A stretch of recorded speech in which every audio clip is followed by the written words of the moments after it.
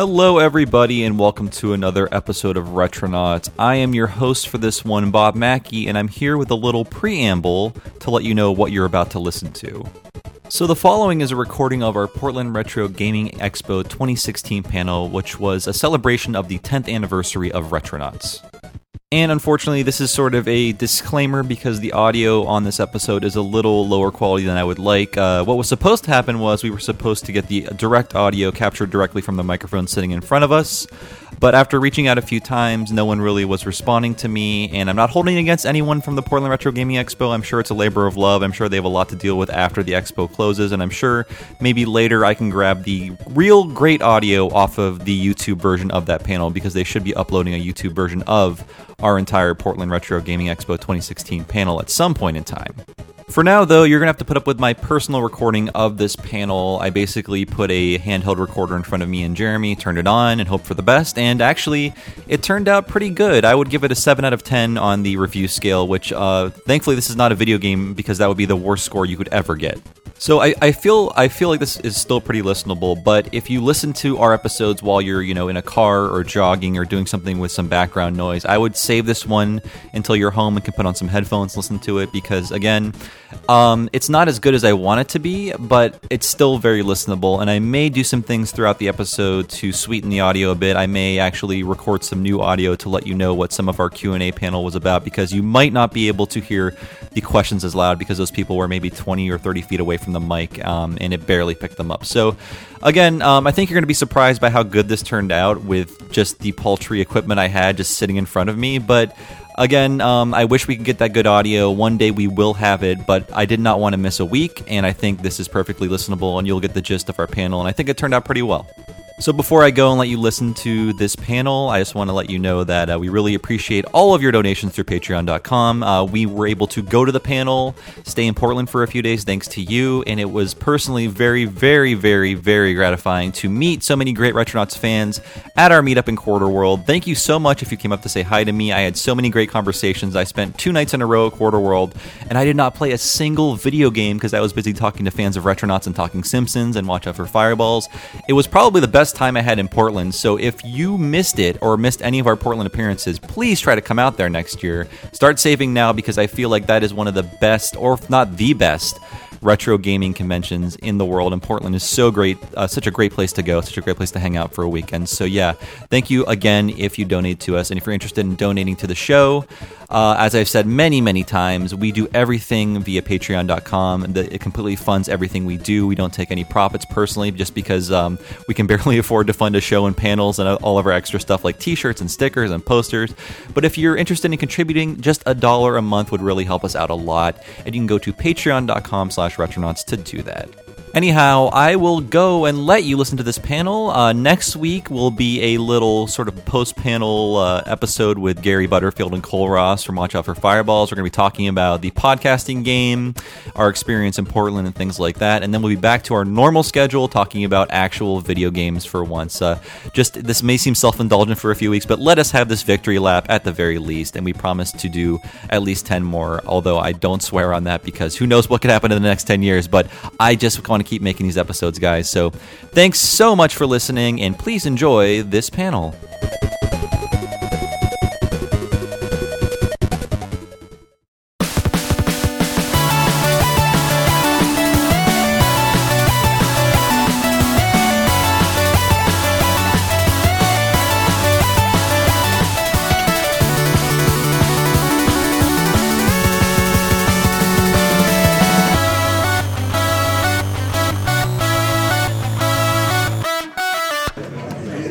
Hello, everybody. Thank you for joining us for the Retronauts 10th anniversary panel.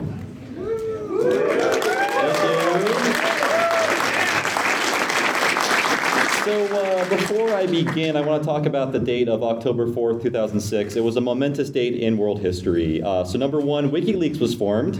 Yes, and it would go on to... share an anniversary with WikiLeaks? Yes, we do. And we're just as... who DDoS'd the internet the other day. It could have been us. We're just as potentially dangerous. But WikiLeaks would go on to inform us that people who make Adam Sandler movies don't like Adam Sandler either. On October 4th, 2006, the TV show Lost would officially begin its 3rd season, amounting to the best possible year for a series that would ultimately disappoint billions. And President Bush signed the Department of Homeland Security. We've disappointed thousands. And the last thing that happened was President Bush signed the Department of Homeland Security Appropriations Act, which will probably get one of us on stage arrested one day.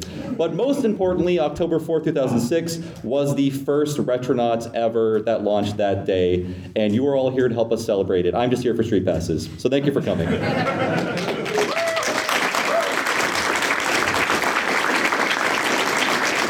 So to introduce everybody, I am your host for this panel, Bob Mackey. Next to me is the great Jeremy Parrish, and we also have Chris. Great? A 7 out of 10. I'm not pregnant or anything. You're glowing, Jeremy. And we also have Chris Kohler. And our Superlatives for Chris? he's spectacular. Oh, nice. Uncanny even. And our last surprise guest is Scott Sharkey. Come on down. He has been risen from the Lazarus pits to join us. I'm not sure where he went or why he's here, but he's here and we're all happy. And he's here to talk to us about Retronauts. We're going to share stories. This is a very disorganized panel because we're slightly disorganized people in our own way. But first, I really want to talk about the origin of Retronauts. And this is really just like Uncle Jeremy tell me a story. I think we're all going to take turns sitting in his lap for the next 45 minutes. So I hope you wore load-bearing pants, Jeremy. I didn't really sign up for that. So, Jeremy, maybe you can tell us just where Retronauts came from. I'm curious. I know it was part of the 1UP's initiative to make podcasts, when podcasts were a new thing, when Mark Maron was just a twinkle in the eye of the podcasting god. Where did Retronauts come from? It was forged in the fires of Mount Ziff Davis. That's very much like Mordor. Yeah, it's pretty much the same. Actually, Ziff Davis might be more there was evil. just a fire in the Ziff Davis building, right? Oh, was that there? nobody could really put out. I was nowhere near that. Was that your desk? It probably was. It's been smoldering since I left. Wow, it's like old times. Yeah, so, man, I don't know. I'm actually the person who started the show, but I don't remember any of that because I've done so many of I remember you telling me about it. I remember I was in the 1UP office for like some reason or another because I was probably writing a review or collecting some review copies. Chris, why don't you tell me how I started the show? No, I mean, I just... This is very much an oral history now. I very clearly remember you saying, yeah, so I mean, we're going to start this podcast, which again, in 2006, I was kind of like, we're going to talk into a microphone, and then you're going to upload it, and people are going to listen to this, like, voluntarily. And like a radio show, but not on the radio. And you were just like, yeah, it's going to be called, Retronauts, and it's going to be entirely about, old classic 8 and 16-bit video games. And I was just like, I want to go to there. And I was just like, Jeremy, I would really, really like to do this, and I think that it would. And he's like, yeah, no. I mean, I assume you'll be a regular contributor. So I'm like, Yeah. So at the time, like everyone has said, podcasts were a pretty new idea, but 1UP Ziff Davis had been kind of an early innovator in that space online, and especially for video gaming. Jane Pinkert, who was our news editor for a little while, I think in 2005 or so, started something called, I want to say like 1UP Weekly or something. It was like a round table that she did. No, it was before the round table. It was just like someone would sit in her office with her and just the two of them would talk into a microphone. I was on one episode pretty early on. And from that, it kind of expanded into the round table, and then Garnet Lee took it over, and it became, the proper 1UP Yours or whatever it was called. It's all, like I said, it's all very blurry to me because there were so many people and so many different names, and I was only kind of tangentially involved. But the magazines that Ziff Davis had under the same banner as 1UP, EGM, Official PlayStation Magazine, Computer Gaming World, later Games for Windows Magazine, they all started doing their own podcasts, which they all grumbled about and thought was stupid. They were like, who cares? But they didn't get that it was a chance for the staffs of those magazines to get together and communicate their personalities and their chemistry in a way that just online print production doesn't do. And so these became really popular by the metrics of video game websites in 2005, which the internet was a smaller place back then. So it was relatively popular compared to now, not that big a deal. But anyway, no one cared about old video games except me, so I was like, I want to do one too. And I figured it would last about 3 episodes. So I just called it Retronauts because that was a retro gaming blog I'd been running on my personal site, and then moved over to 1UP's blogs. And I didn't bother to think of a better name for it because, again, it was going to last for 3 episodes or so, and then everyone would stop caring and it would go away. But then it just kind of kept going. So, Bob, October 4th, was that when the first episode was recorded? Was that the first podcast episode? Was that the Metroid episode that was done on video? The history of Retronauts is kind of like biblical history. No one really knows for sure what happened, except for, scholars, and I am not one. But that was the first date it was posted. And I know there was a Retronauts episode 0 about Metroid 2, and there was something about Donkey Kong too. I mean, do you remember these things? They were videos first. I remember the Metroid video. Was Donkey Kong part of that? Sharky was in that. I was there, yeah. And Nadia Oxford was on a Skype. You actually had a camera for some reason. I was trying to avoid those, so I'm still kind of sore. Yeah, originally there was podcast and video they were both happening at the same time, right? No, the idea was to have podcast and video happen at the same time, but we did that 0 episode and realized, this is really unwieldy and there's a lot of trouble. So I'm sorry. I immediately stopped doing video. It's that asshole Scott Sharkey. Yeah, that's why we stopped doing that. Unfortunately, there's no smoking in here, so we can't. Videos were happening, right? It wasn't like the podcast ran for a few years and then there was video. There were Retronauts podcasts and there were Retronauts videos really from the beginning. The videos came a little later. The bonus stage stuff was 2007 or so. That was pretty early. That was months later. It's years in internet time. November 4th, 2006 was a Saturday, so we didn't record it then. That would have been when we put it up, I guess. No, October 4th. Oh, October 4th. Oh, no, I don't know that. No, I think we recorded it a day or two before that and posted. It was Final Fantasy 3. That's right. Yeah, time to because the go with the DS version was coming out. Yeah. The important thing about the first 2 years of any podcast, it sounds like everyone is half asleep and afraid to say anything. And that is the truth about Retronauts. I mean, it was one of the first podcasts I ever listened to, and I stuck with it. But if you go back to any old podcast, everyone is so low energy, it's kind of funny. Not me. Except for Chris. Chris is... I took the podcast like a duck to water, man. I still don't even understand if you look at podcast is. But I know you just put the microphone in front of me, I'm like, God! If you look at the waveform of any Retronauts, you can see when Chris is talking. One of my enduring memories of Retronauts is that our producer, Andrew Pfister, anytime Chris started talking, you'd see him adjusting dials. But this was the era at Ziff Davis and these magazines where it was drinking was not discouraged, it was encouraged at work. So maybe everyone was just half drunk on these episodes, except Jeremy? No, that's just how I am. Okay. I don't think there was any drinking during Retronauts. That was more of a Garnet Lee kind of okay. Oh no, I was pretty much perpetually happy. But you weren't drinking on the show. You drank heavily before the show. Well, yeah, no, I was a functional alcoholic though. So, yeah. Very functional. I quit, by the way. So. Oh, congratulations. Yeah. Yay. I had my first hangover in about 20 years. It's amazing.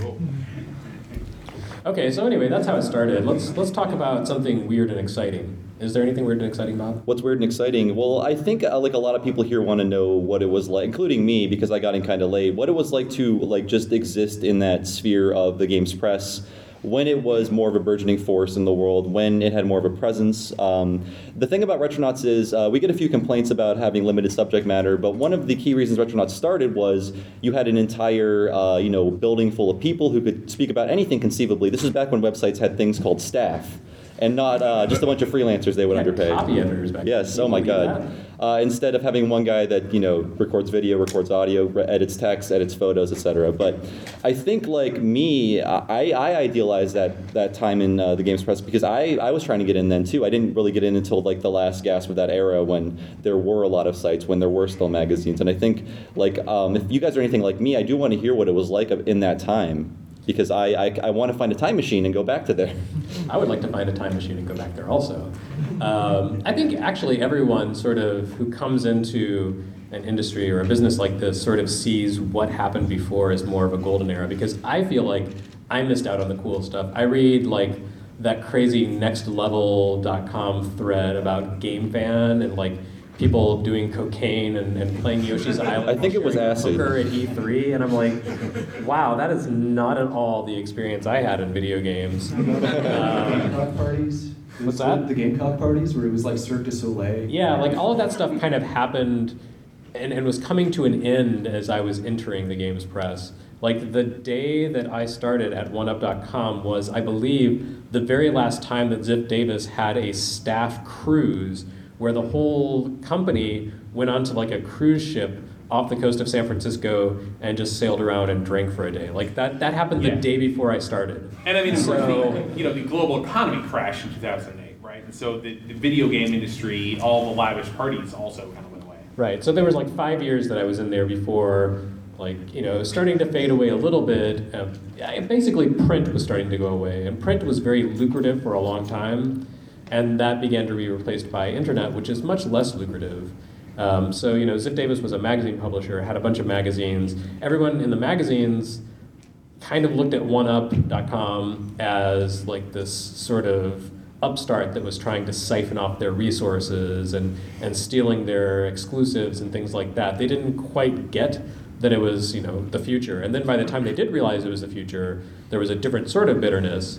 So I always kind of felt like an outsider at Ziff Davis a little bit until the point where the magazines went away and everyone became OneUp, at which point, like, we were all part of one big family. But that took like 5 or 6 years. So, the podcasts were part of that time. So there was definitely this sense of, like, a territorial sense, with each little magazine or publication being its own kingdom that sort of jealously guarded its secrets and its exclusives and its interviews.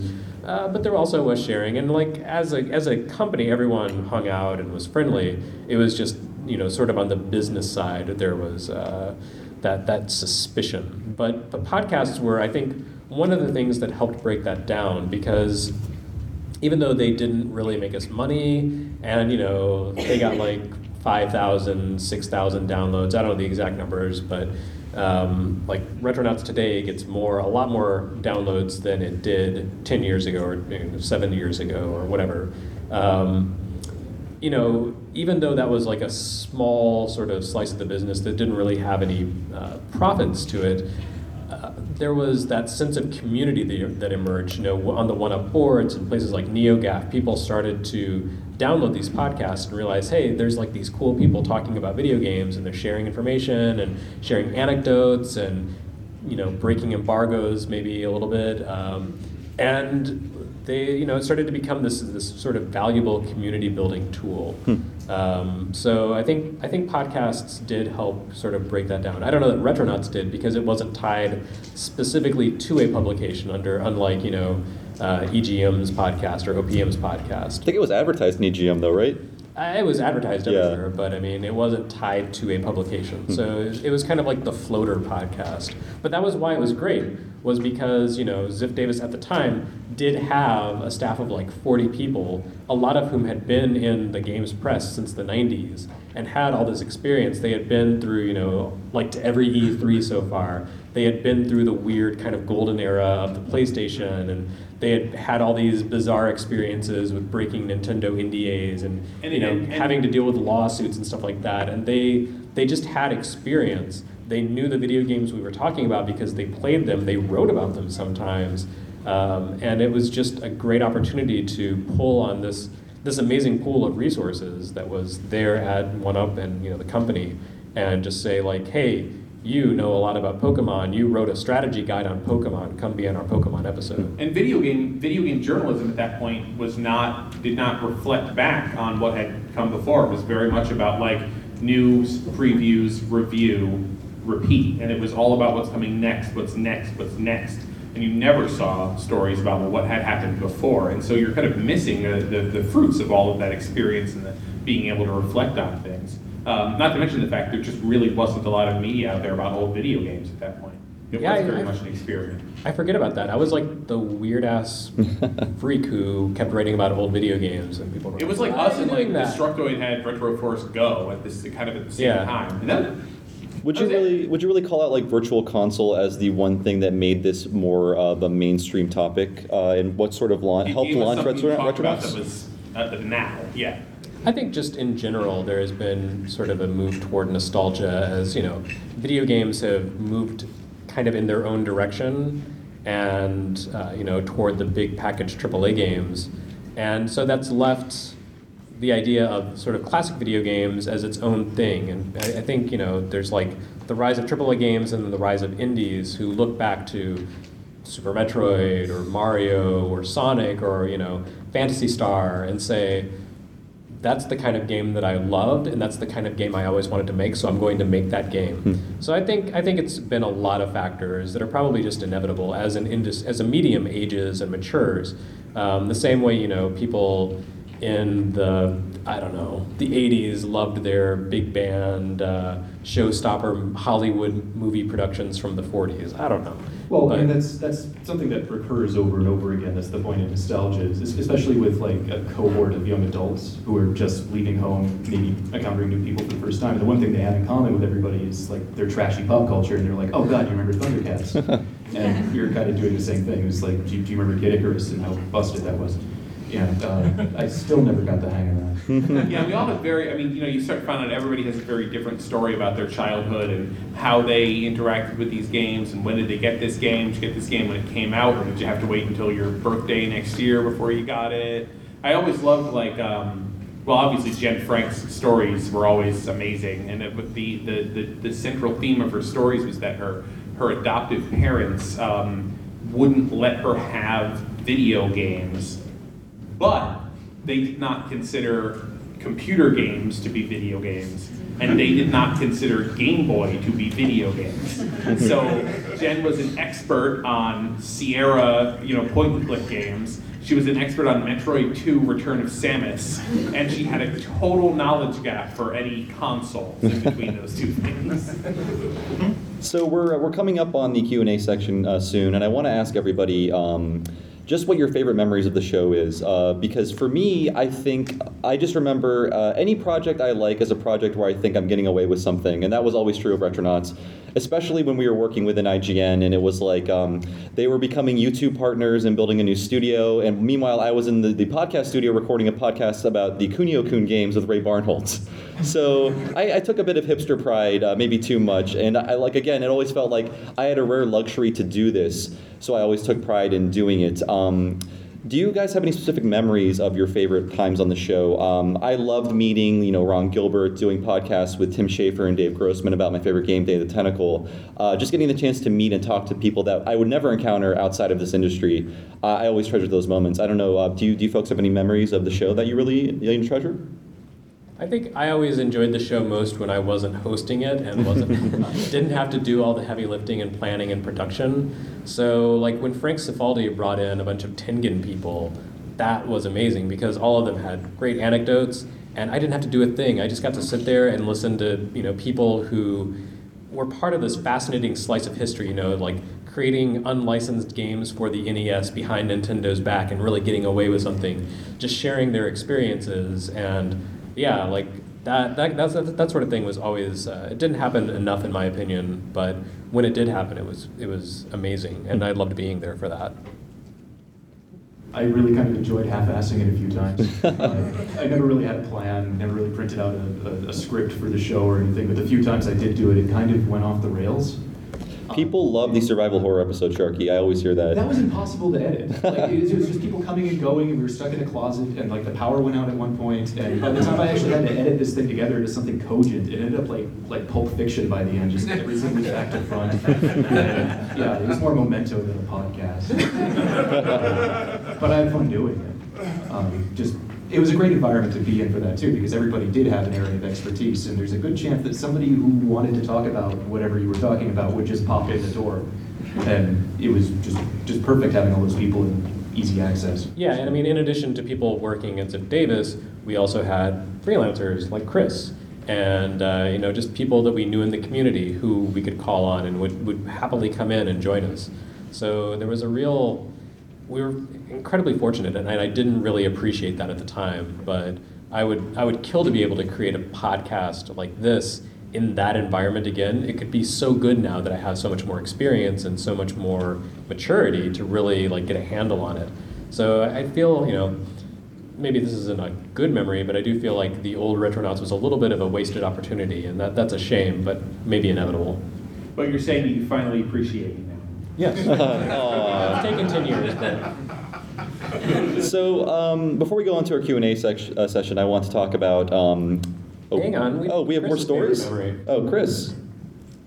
I don't remember any of it. I remember you played Donkey Kong briefly. What? You played Donkey Kong briefly? Yeah, okay, yeah. I mean, that was. I was thinking about that. I mean, do we have? I wish we had the clip. I wish you could just roll the clip. It's buried on OneUp in their proprietary video format, whatever that was. We shot this funny video where I was throwing barrels. Oh, I remember this now. Yeah. I will try to include this in the blog post if I can find it.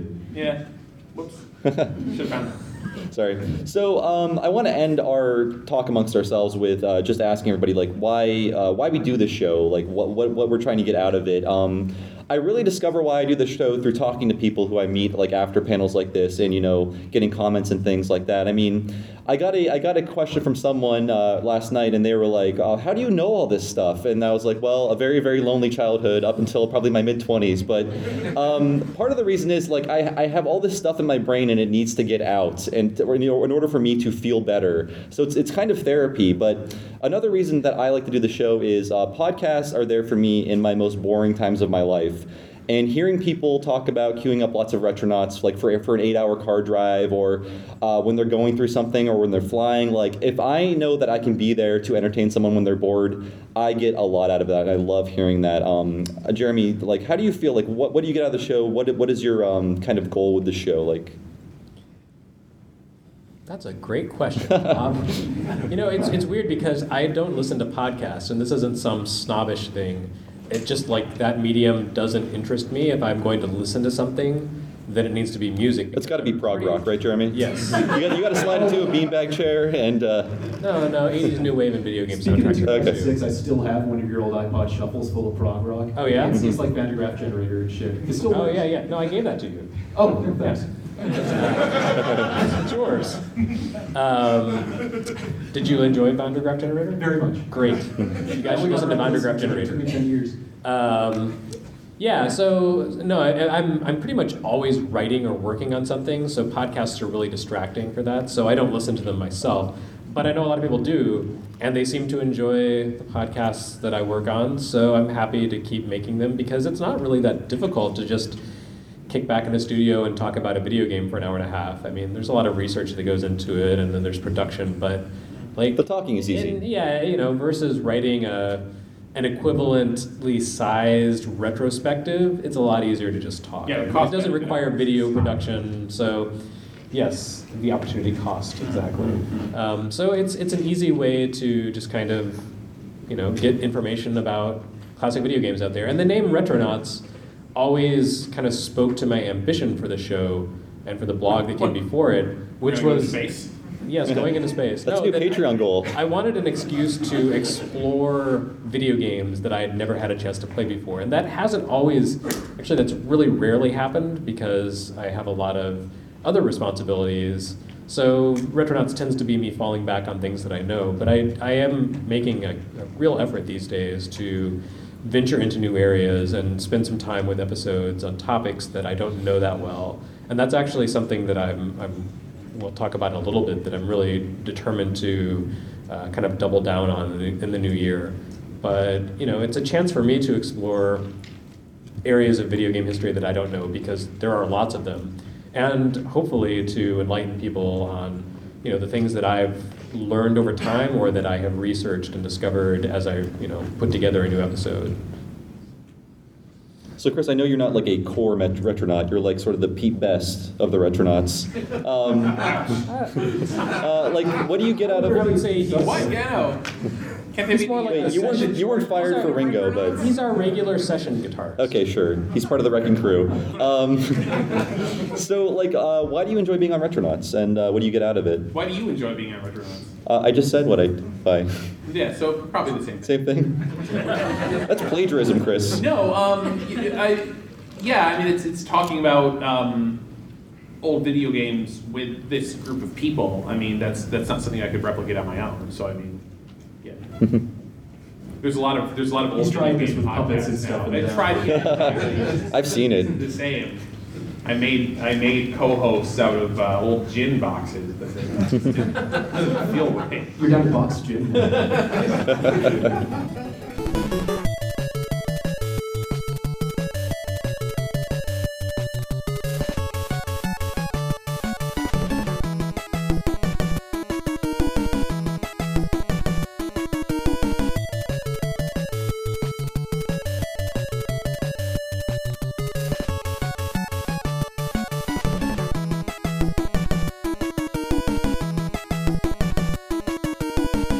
So, Sharky, do you have anything to say?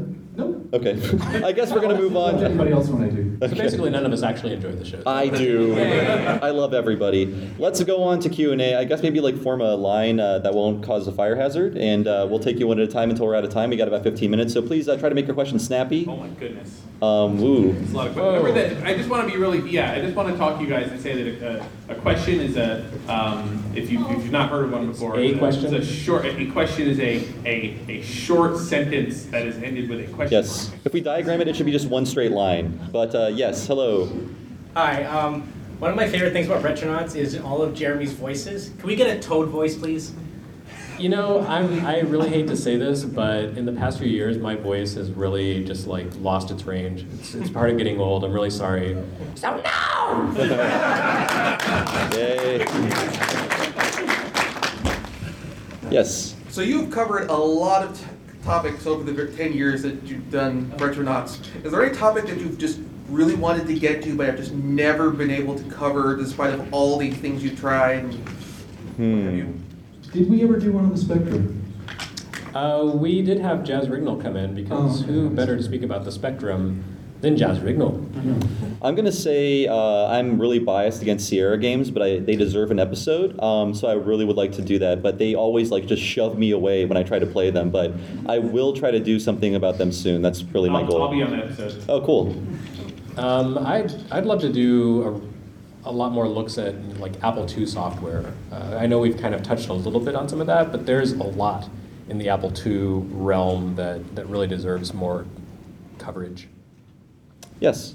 Can you guys talk a little bit about the theme music for Retronauts? It's one of my favorite things about the show. Right? Oh, thanks. I think there's 2 or 3 different themes that have come along through the years. So we talk about that. Oh, sure. Well, the newer theme from 2013 onward is from Anamanaguchi. We contacted them. They wrote us original song. That was a Kickstarter goal. That was a Kickstarter goal, yeah. So they wrote that for us, and I think it's great. It's really fast-paced and catchy. I never get tired of it. Jeremy, who did the original song? That was Lena Chappelle. She's a composer. I think works in some games now. But at the time, she was just kind of a fan of 1UP and was sort of getting her start in the industry. And I think I met her through Jen Frank. But at any rate, she. Oh no, actually. Sorry, she did the theme for Active Time Babble. Active Time Babble. Yeah. The first Retronauts theme. Crap, what was his name? His handle on 1UP was Cyrenix. I don't remember his actual name, and I feel really bad about We'll that. find out It has before we been post 10 this. years. Yeah. Okay. Yeah, but I think I just put a call out and said, "Hey, is anyone interested in doing a theme?" And a few people sent in samples, and I hope we gave him money, but I really don't know. Anyway, it was a good theme. I liked it. Yeah. Yes. Has there ever been one particular episode that got more hate mail than anything else, or Sega Master System? Actually, the Sega. No, Master System did, but also the Genesis episode where we were in a hotel in Tokyo. A bunch of us gathered around, and it was the 20th anniversary of Genesis, I think, or 15th, 20th, and you spent the whole time talking about how terrible it was. That got a lot of hate mail, actually. Yeah. People seem to not like me for some reason that I don't understand. None of you, of course. No one stabbed me on the way out. But my episode I did about video game violence, or the mini episode after that, where we looked at a fluffy news magazine piece that was basically like a Nintendo promotional piece, and it had an always cranky John Stossel on it, and I made some lighthearted jokes at his expense, and I got these insane 2,000-word screeds sent at me, and people still reference it. People are still leaving iTunes reviews talking about how terrible we are for it. Because we're not fair and balanced or something, I don't know, but there's going to be a sequel to that one soon that I'll get more hate from, so look forward to that. And there was the Sonic call-in episode, which kind of was its own hate mail. That people love that one, Jeremy. No, that episode itself was its own hate mail. It drove me away for years. Hi. Hi, so I've been listening since that October 4th episode, so this is awesome. Oh, thanks for coming. Nostalgia, on the mind, I'm wondering what your kind of N64 kid moment was. What was when you were a kid, the Christmas or the birthday or something, the game or system that you got that was just pure joy? It's not a video game, but I got Eternia for the Masters of the Universe playset that was like this big. And I just lost my freaking mind. I was seeing a video, my 5-year-old mind. So I sold it as a teenager. No, it was literally, there was a big tower in the center, and there was a Grayskull shape. There were 3 towers connected by a tram that was motorized and had all this crazy stuff. Oh, it's worth $1 bajillion now. Yeah, that's not a video game though. I think mine was just getting an NES because it wasn't a birthday or Christmas. This is going to be sad, but my parents got divorced when I was very small, and my grandma just got me a Nintendo because, love, toys can replace love very easily. And I carried that with me throughout life, so just getting an NES out of nowhere, this thing I sort of like drooled over for years in like 1988, that was a huge thing for me and sort of set me down this dark path that I'm on now. So. I always had to buy my own video game systems, so I didn't have that moment of like unexpectedly. You've always been old. What was Vietnam like, Jeremy? It was rough. I'll tell you about my wound sometime. No, but I think the first time I saw a Nintendo 64 in a store kiosk, and it had Super Mario 64 playing on it, I was like, how is this possible? I'd played some PlayStation games before that, but this was something else. It was amazing. So yeah, that still sticks in my memory. Yeah, thanks for coming. I'm trying to think of a specific video game. I would say Gauntlet for the Commodore 64. Really? I was obsessed with that arcade machine. Like, that was the one time I ever stole money to sneak down to the bar and play Gauntlet. So the fact that there was a home version that actually had all the on-screen stuff, I was really impressed. You gotta feed that wizard, man. For what? You gotta feed that wizard. Yeah, basically. But I did finally get it, and I was thrilled to death, and it didn't work. Like, the disc wouldn't load, I was heartbroken. It wasn't until a week later I said, maybe I should try unplugging the Fastload cartridge, and then it was fine. So it kind of ruined my Christmas morning. It made for a nice New Year's. Hello. Hi. One of the cool things about listening to you guys over the course of this 10 years is to see your opinions on certain games or kind of games evolve over time, maybe in your appreciation or enjoyment of them. So what I was wondering is, what game or kind of game do you guys each feel your opinion has changed most drastically about? Silence. Let's see. Still think Donkey Kong Country's pretty mediocre.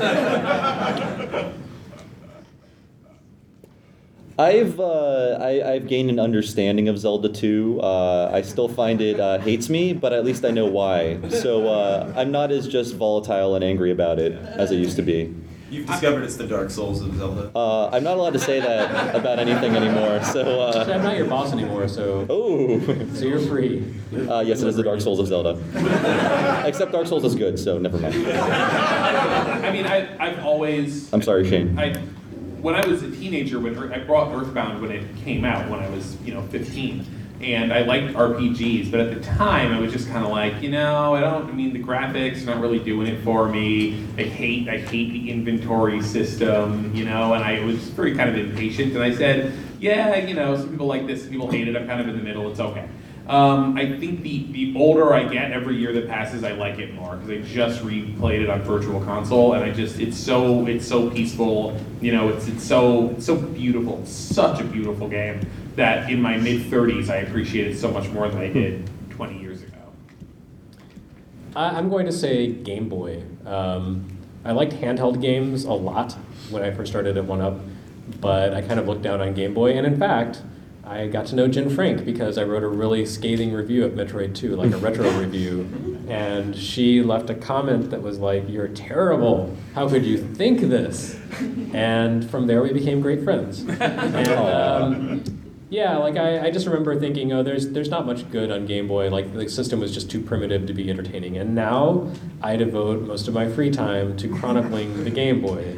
So there's actually quite a bit of good stuff out there. Also a lot of total trash, but that's true for any system. So yeah, Game Boy is definitely the area of gaming that my opinion has changed the most, I would say. I can't play MMOs anymore. My God. I'm just done with them. I don't know. I used to be like, You're taking all your advices. Pretty much, yeah. Did you ever really play MMOs, or did you just dig around in the character generator? I still do that. Okay. I don't even like have the pretense of trying to play them anymore. I'm just making like terrible creatures. Okay. And doing things I shouldn't. I remember going to your house and playing Two Worlds, which is not an MMO, but you were playing Two Worlds, and you're like, I have to show you this, and you go down and like this guy in a ranch, and he's like, the horses got out of the coral.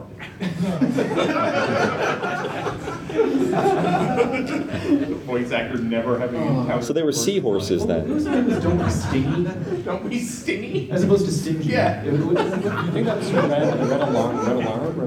Last alert? Last alert. Yeah. Thank you. Answers your question and several other questions. Hello. Hi. So my roommate curates a blog dedicated to a retro game creation system called ZZT. And he sent me here specifically to ask you, Chris, about if you could, share anything about your Yoshi ZZT game that you made. What do you want to know? So when I was 13 in 7th grade, I kind of discovered ZZT, which is the first game that was made by Epic Games. Tim Sweeney made it himself and had an editor. Anna Anthropy has written a wonderful book about ZZT. I was just I was not original. So when I was in 6th grade, and 6th, 7th, and 8th grade or so, I actually drew horrifically bad comics in class, with Yoshi as the star, and kind of developed this whole thing where Yoshi, I don't know how it happened, but Yoshi became this huge idiot. And the joke was that he was really stupid, and it was him versus Princess Toadstool constantly having a friendly rivalry. I don't know why that became the funny thing. It sounds very much like Super Mario Kun. Yeah, it was just the characters going off into really weird places with them. And then when ZZT came around, I was like, oh, okay, well, I'm doing these Yoshi comics, so I really should do a game about Yoshi. And so all the stuff in those Yoshi games is the personalities that they had in the comic, but of course it made absolutely no sense to anyone if you weren't me, and it's just this bizarre, alternate weird reality Mario world thing with lots of toilet humor and some terrible ZZT. Exactly. I was the Sonic Shoe guy basically. Yeah, doing these just completely ridiculous things. And then and of course it's self-insert fan fiction because it's the best kind of fan fiction. So I'm in there, all my 7th grade friends are in there. They exist. You'll never see them. You'll never see them. So in your parents' garage?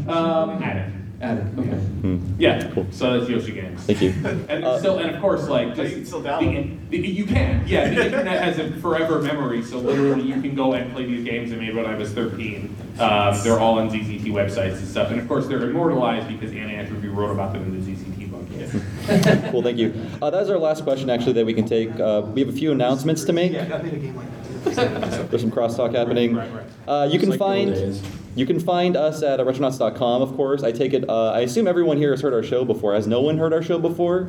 Wow, thank you. I'm sure all this is very confusing to you, so thanks for coming. And I do want to say that we have an announcement, but we're all supported by Patreon. We're here because of Patreon, so if you give, thanks so much. It's patreon.com/retronauts. There's rewards if you want to give to us, and we basically do the show based on that alone, so we can't be here without that. So if you give to us and you're here, thanks so much. And I think Jeremy has a Patreon-related announcement to make. Yeah, like I said earlier, I really want to kind of double down in 2017. Wow. We're going back. We're in going time. really retro, on topics that we've never explored before because it's something we don't have a lot of knowledge about, maybe. So I'd like to take the podcast weekly, which means that we're going to hopefully start up a Retronauts East, where I'm going to meet with people that I know where I live in Raleigh, North Carolina, who have a lot of knowledge about vintage PC games, Apple II, Atari, things like that, areas that Retronauts has never explored. So we've set kind of a new Patreon goal for ourselves, and hopefully we can meet that, and it's going to take additional funding because I'd like to pay these people for their time, and if we do record more frequently, then I'll be traveling to San Francisco more frequently to record with Bob. So so it's a little extra investment requirements on our part, but yeah, that's something I really want to do. It's an area that Retronauts has always been sort of weak in, these particular topics. So it's kind of been a long-term goal, and I'd like to realize that in the new year. So hopefully everyone can help out. If not, that's okay too. We'll do our best. Get till it hurts. Yes. So we have to go now, but thanks for coming. I'm going to say 10 more years. I'm promising that now in audio form. So Jeremy, you're stuck here. And we'll be at Quarter World tonight at 8 p.m., so we'll see you there. And thanks for coming to the panel, everybody. Appreciate it. And we'll be outside if you want to talk.